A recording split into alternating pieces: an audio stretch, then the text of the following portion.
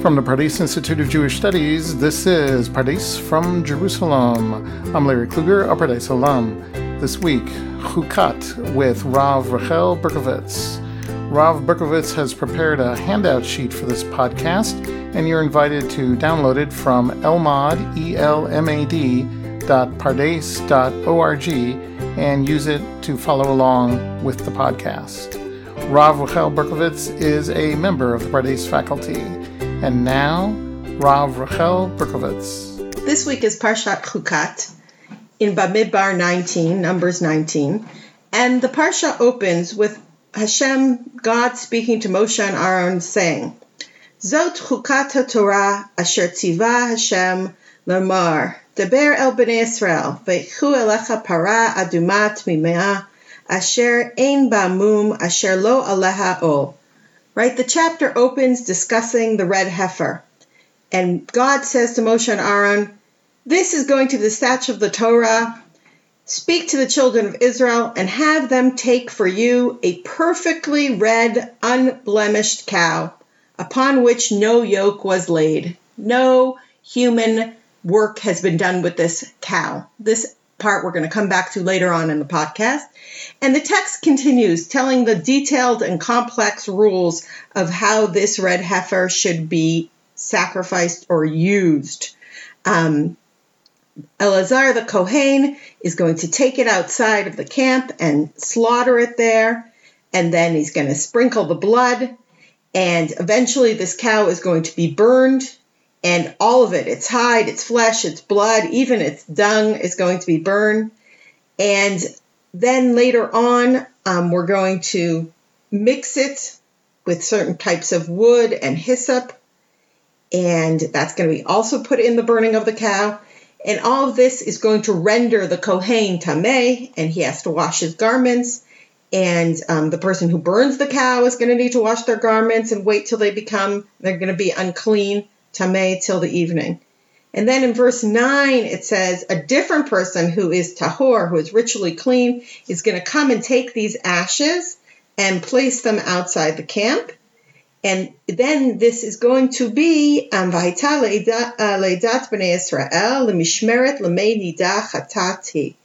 And this shall be a keepsake for the congregation of the children of Israel for the sprinkling water. It's going to be used for cleansing. We're going to take these ashes, and we're going to eventually mix them with this water that is somehow a keepsake, and we're going to come back to this aspect as well later on. And it's going to be mixed together, and the person who takes these ashes is also going to be tameh. And then you can continue reading on your own till the end of the chapter, but the laws are relayed to us about how this special mixture of the para aduma and the ashes and the water enables people who have come into contact with a dead person, who are tamei mate, to be purified again.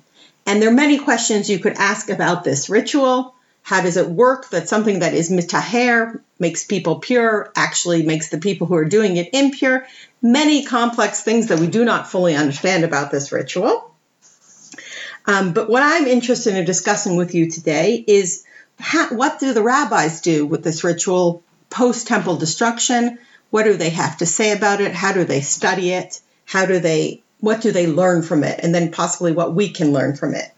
So in the Mishnah itself, there's actually an entire tractate dedicated to the Para Aduma called Masechet Para. It's in the Seder of Taharot.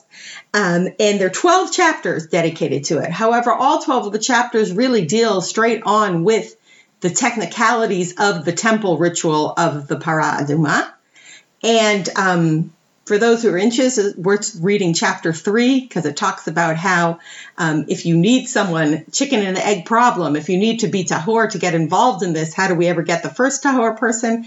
And describes how children are born and raised in complete tahara, in a complete state of purity in this special place where women gave birth, and how they were raised so that they could participate in this ritual. It's quite interesting on your own on Shabbat. If you have time, look at chapter 3 of Mishnah Para. But what's interesting to me is that there is no Talmud, neither Jerusalem Talmud or Babylonian Talmud on Masechet Para. because I think there was no need to learn it al haseder, to learn it chapter by chapter in order, because it didn't have a pressing relevance in their lives post-destruction of the temple. However, that isn't to say that the rabbis didn't learn about Para Aduma, because mixed in throughout the whole Talmud in different places, laws about Para Aduma are raised within the course of discussion of other topics. And I want to examine one of those instances with you today. There is a very, very interesting place in Masechet Gittin, in the tractate on divorce, and this topic you're going to see in a moment isn't about divorce, in which we learn about an example when the rabbis raise a comparison or want to learn something from the Para Aduma. So that's what I want to discuss with you today. So let me sort of explain the context of what's going on here in Masechet Gittin, and then we'll see where Para Aduma gets brought into the conversation. So the Mishnah being discussed is the Mishnah that appears in the 5th chapter of Gittin, Mishnah 4, and it's source number 2 on your source sheet. It says, "Hamitameh v'hamidameh v'haminasech b'shogeg patur b'mezi chayav hakohanim shepiglu b'mikdash mizidim chayavim."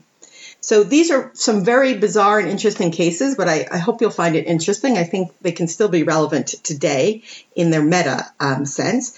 It's a case of someone who, one person has some produce, and I, who may be ritually impure, I touch that produce and I cause damage to it, because now there's a more limited market of who he can sell the produce to. He can't sell it to Kohanim, who might need to eat it in a state of Tara. If I had wanted to set it aside to be tithed, it can't be used. So that's the case of mitameh. Mitameh is, I have some tithed produce and some untithed produce, and someone mixes them together. Even puts just a little bit of my tithed produce in my untithed produce.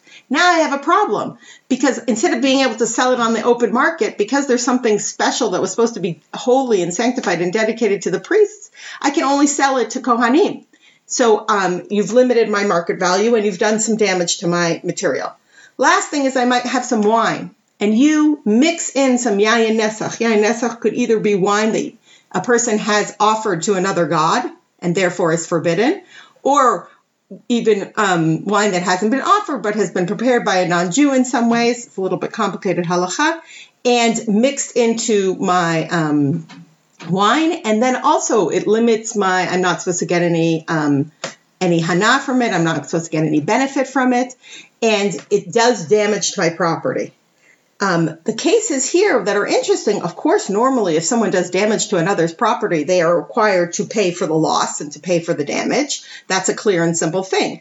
But what's interesting about these 3 cases, and we're going to see even with the 4th case of the Kohanim, right? The Kohanim are offering they're offering up a sacrifice on my behalf in the temple, but they have a wrong intention. They think the wrong thought. They think, I plan to eat this at the wrong time. I plan to sprinkle the blood at the wrong time. They do it correctly, but they actually just had something wrong with their thought process.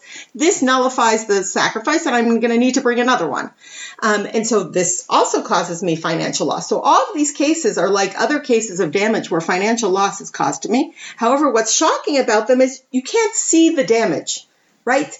The produce that has been made tameh looks exactly the same. The wine looks exactly the same. Normally, when I do damage to something, I see that something's broken, something's lost, something's destroyed. Here, we have cases where the damage is unrecognizable, is not evident to the human eye. And that is the question that the rabbis are discussing. Is this considered real damage that I have to pay something back? So the Mishnah states that if I did it unintentionally, I'm exempt from paying for the damage. And if I did it intentionally, I'm required to pay for the damage. But what's interesting is the conversation that happens on this Mishnah, right? And you might be thinking, what, does this happen anymore? I was trying to think if this was relevant today. I'm imagining maybe someone who in this midst of this pandemic sneezes or coughs on your food, right? And so you're worried that damage has been done. You can't see it. You don't know. It looks like your same peanut butter and jelly sandwich that it did a moment before. But you're worried that the person might be infected with a disease and now has spread the disease on your sandwich. And now you don't want to eat that sandwich and you have lost the value of your sandwich, right? Does that person have to pay you for the loss of the sandwich? Obviously, if they poured bleach on it and you saw that the sandwich is ruined, or they stepped on it and you saw the sandwich is ruined, then you'd have a clear proof that some damage has happened. But here, when the damage possibly is invisible, how do you prove such a thing? And that's part of the challenge of the rabbis. Because this chapter in Masechet Gittin is a chapter in which we've been discussing all the decrees that the rabbis have done for Tikkun Olam, for the betterment of the world. And here in this collection, they're thinking about decrees that they're trying to make for the smooth running of society. And the assumption is that every one of the decrees that the rabbis make is different than what the original Torah law was. And here's where we jump into the flow of the Talmud. The Talmud is trying to figure out what was the adjustment of the tikkun that was made in our Mishnah. Which way is the original Torah law go? And their conversation is about unrecognizable damage that you can't see with the human eye. Does the Torah consider that to be real damage? And Chizkiah says, Dvar Torah achad shogeg v'achad mezid chayav. According to Torah law, Chizkiah says, unrecognizable, non-evident damage is actual damage.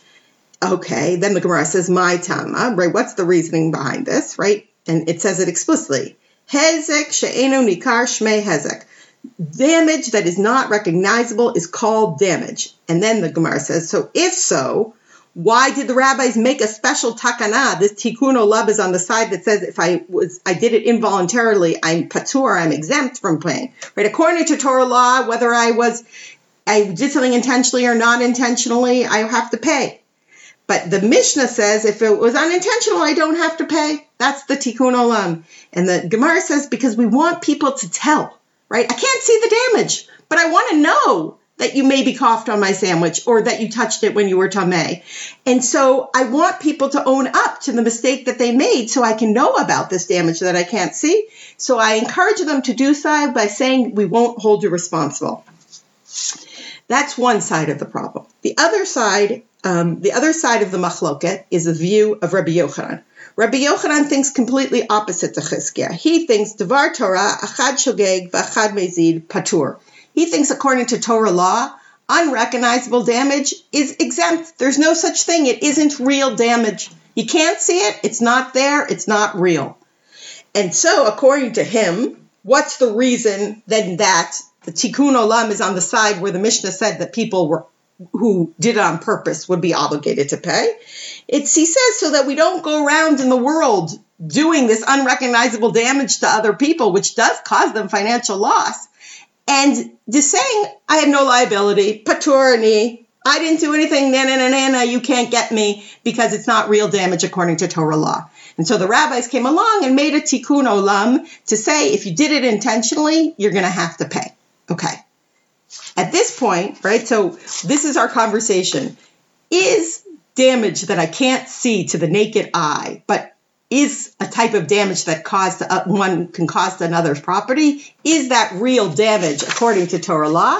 It's going to be at this point in the conversation that we're suddenly going to talk about Parah Adumah. Okay, what you've been waiting for the last 12 minutes. How am I going to get to the Parsha? And so the Gemara continues. It's specifically in the section of the Mishnah that was talking about the Kohanim in the Beit HaMikdash who have inappropriate thoughts when they're offering up a korban.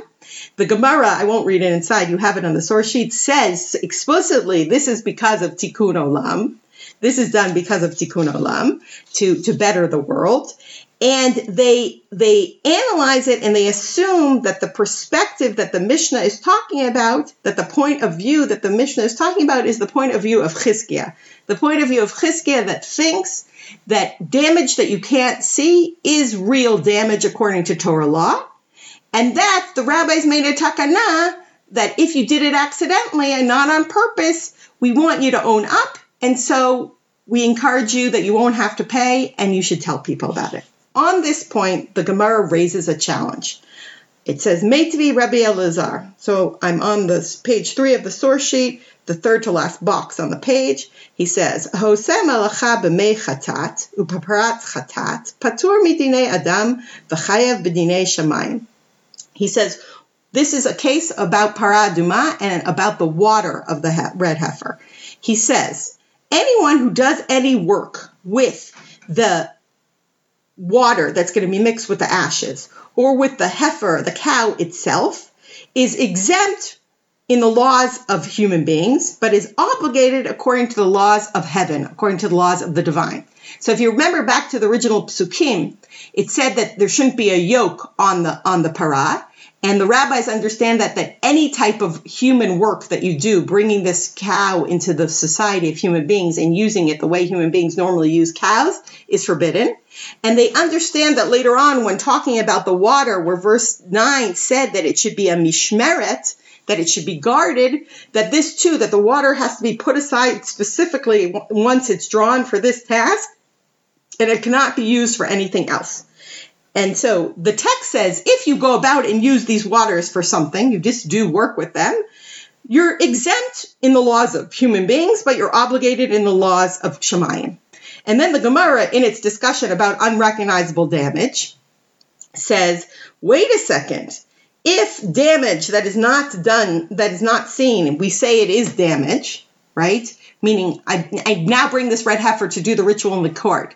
In the temple. No one can prove in court that I maybe had to plow my field. You can't really, unless you saw me do it, there's nothing looking at the cow. You don't see any damage on the cow itself, right? But it says, but if that's true, then I should be held responsible in a human court, right? Why does the text say that I'm exempt? This text seems to imply that damage that you can't see by the human eye isn't really damage. And then Rebbe Elazar, who asked the question, he's the same one who answers it. And this is the answer he gives. He says, this was the situation that was under discussion. The case of the cow was not that I worked it in the field, harnessed it up to my plow, but rather I just brought this heifer into its mother to nurse. I pulled it on a string to bring its mother to nurse, which is obviously a permitted action. The cow needs to nurse. I want it to grow and live. But in my mind, I had the intention that while it was walking through my barn, it would trample some of the hay that I had, some of the wheat I have, and thresh for me. So the action that anyone saw me do is just taking it to nurse. But the byproduct was that I was actually doing some work with it. It was walking on my wheat and doing some threshing. And the case of the water was that I happened to place the bucket of water down on right here, which happens to be the side of a balance of a scale. And then I placed some meat on the other side of the scale, and I used it to weigh to see if it was equal or to know what the weight was. And so here too, the action that I did was a permitted action, but it has to do with the intention that I had to use the water for something else, And so, what's interesting is that this is a case where I'm twice removed from the usual type of damage. Usually I can see the damage. Here I can't even see it, right? The water doesn't look any different. The cow doesn't look any different. And usually I can see the action that the person does when they do damage.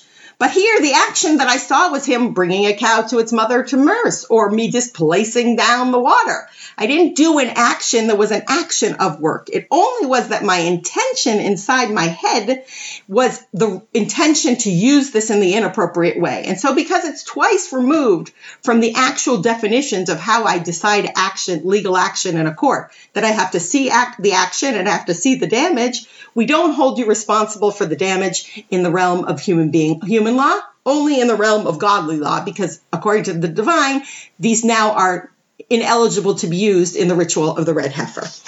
And the text continues, and it says that Rava says that actually he disagrees. He says, if you take the water that's going to be used in this ritual and you use it as a balance on your scales, or to use it as weights, maybe I should just say use it as weights. He doesn't explain what type of weights. It is permissible. It's kshera. It's eligible. It doesn't defile it in any way. And then the Gemara says, no, lo kasha. This isn't a problem. That the two cases are talking about different things. One is talking about where I said it's ineligible. I didn't use it as a weights on a balance. Rav, when I use it just as a weights and a balance, that's okay. That's what Rava said is okay. It's when I put the water and then I put like a piece of meat in it and use a displacement method which is really not weight, but measuring volume. And I use it to see how much the water rises in the bowl. And then I know how big the size of meat is. That's really using the water. And that's when I'm really creating damage and I'm using it. Then the Gemara repeats, well, if that's the case, then you've done some damage. And why do we say you're not responsible in the laws of human beings? And they conclude by saying that, don't worry, this is not a problem. When Rava says it was okay, the issue isn't really my intention to do wrong. The issue is that the text said that I really had to safeguard it and I had to concentrate and I had to be focused and I have to have intention. And then in the case where Rava says it's okay, that I the whole time knew this is the water that's going to be used with the Parah Adumah. This is the water that's going to be used with the Parah Adumah. And I kept close watch on it, even though I used it on my balances. But in the other case, when I used it on my balances, my mind swept, my mind wandered. I had hesach hadat. My attention wasn't there. I wasn't concentrating, and I lost it. And I lost my concentration. And so I've answered up the challenge. And at this point in the argument, I have been able to explain that damage that we can't see is still real damage. Okay? And I did that through an analysis of the cases of the Parah Adumah. And even though in the realm of human beings, I didn't get punished, I can still say that unrecognizable damage is real damage. It just happens to be in this case of Parah Adumah, there were two things that I didn't see. Neither did I see any action that was wrong, nor did I see any damage. And then the Gemara switches gears. And it brings another example, not to do with Parah Adumah, that is like a knockout punch that shows to you that really in the world of the Torah, unrecognizable damage cannot be considered damage. And it's a case where someone steals a coin or steals some truma, tithe food, or steals even some chametz, some leaven. And in the course of while he's holding in his possession of it being stolen, the coin goes out of circulation, or the truma becomes impure or tameh, or Pesach happens and the chametz is now chametz shavar lava Pesach, chametz that a Jew owned on Pesach and can't be used. And then I feel guilty and I go back and I return the property to their owner and said, I'm so sorry, I stole this from you. Here is your stuff. And the text says, that's fine. I can say, Harei shalcha lefanecha, here are your coins. And that's it. I don't have the fact that now the coins are out of circulation and you have had a monetary loss is not my concern because you had coins, I stole them, and now I'm returning to you the exact same coins. They look exactly the same. The unrecognizable damage to them that they happen to be out of circulation now is irrelevant to the case. And the Gemara ends saying to Yufta that this is a knockout punch. This is a knockout punch, and we have to hold that the Torah law says that unrecognizable damage is not real damage. Now, what's going on here? I hope I haven't lost you by now. To me, these are the most exciting type of sugyot because you have to pay attention and really think about what's happening, and then you see something that in my eyes is really beautiful. What's happening here? What did speaking about Parah Adumah add to the whole discussion that the rabbis were having? When you read the flow of the sugya, the main emphasis where they go over and over and over and over again is that they're trying to prove that damage that you can't see isn't real damage. Unfortunately, in the end, they are unable to prove it, but it seems to be their main motivation. And I think that the reason the rabbis are so concerned with this is that much of the truth and meaning in the realm of religious ritual is based on a belief and a basis that what we cannot see has relevance, is true, right? Just these laws of purity and impurity, which we might not fully understand, are based on something that we can't see. It's the realm of the spiritual. Even certain things with kashrut, right? You show me a casserole. It looks perfectly fine. I didn't know if it was cooked in the same oven when you eat cheese casserole that you cooked meat. I can't see it. But because of the realm of the maybe taste that's been infused, the meat that's been infused into my cheese lasagna would make it not kosher according to the laws of milk and meat, right? Even the concept of sanctity of time. look at the day of Shabbat and know that it looks different. It's something that I know in my mind that I figured by calculating the calendar. And even God's self, the divine, is something I cannot see, right? The whole realm for a religious person is predicated on the view that what is invisible, that the realm that is invisible actually is true, is a realm that exists in reality. And therefore, of course, the rabbis are very motivated to say that this realm of damages that you can't see, that is based on spiritual damage, should be real.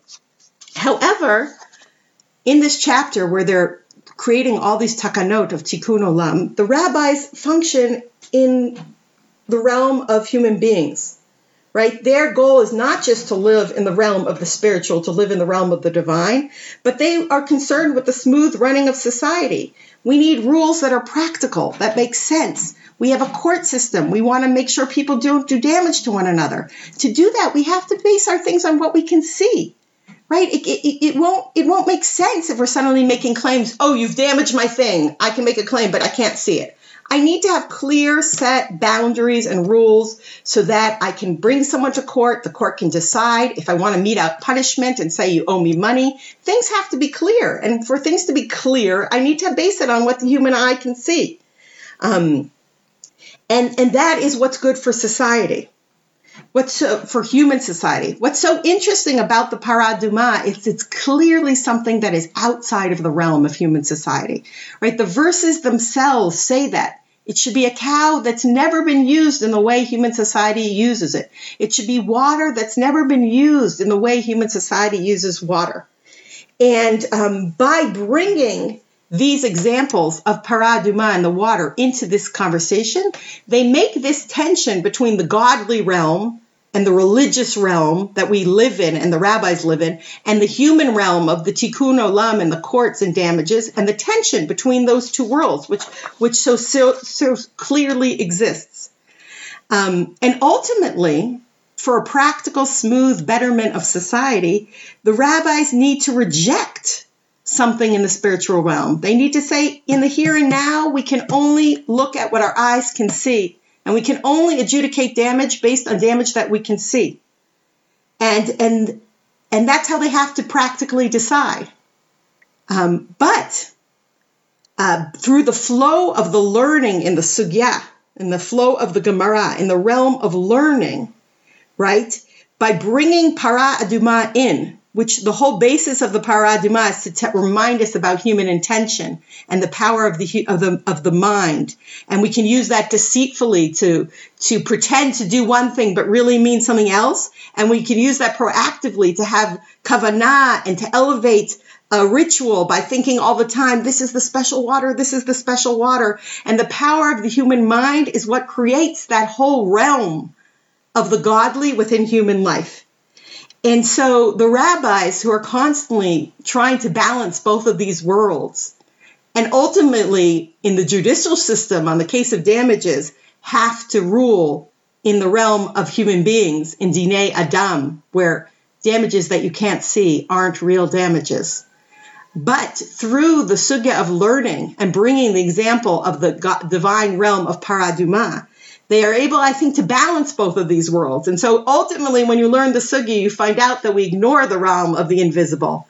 But through the learning of the sugya, we've elevated the realm of human consciousness, of human intention, of what the mind can think and can know, that with human beings, we know exists in our own mind, that there's something you can't see that can be true because we're thinking about it, and then reinforces for us that possibly in the realm of Shamayim, there might be things that we can't see visibly with the human eye, but we know to be true. Shabbat Shalom. Thank you, Rav Berkowitz. Thanks for tuning in, and we'll see you on the next episode of Pardes from Jerusalem.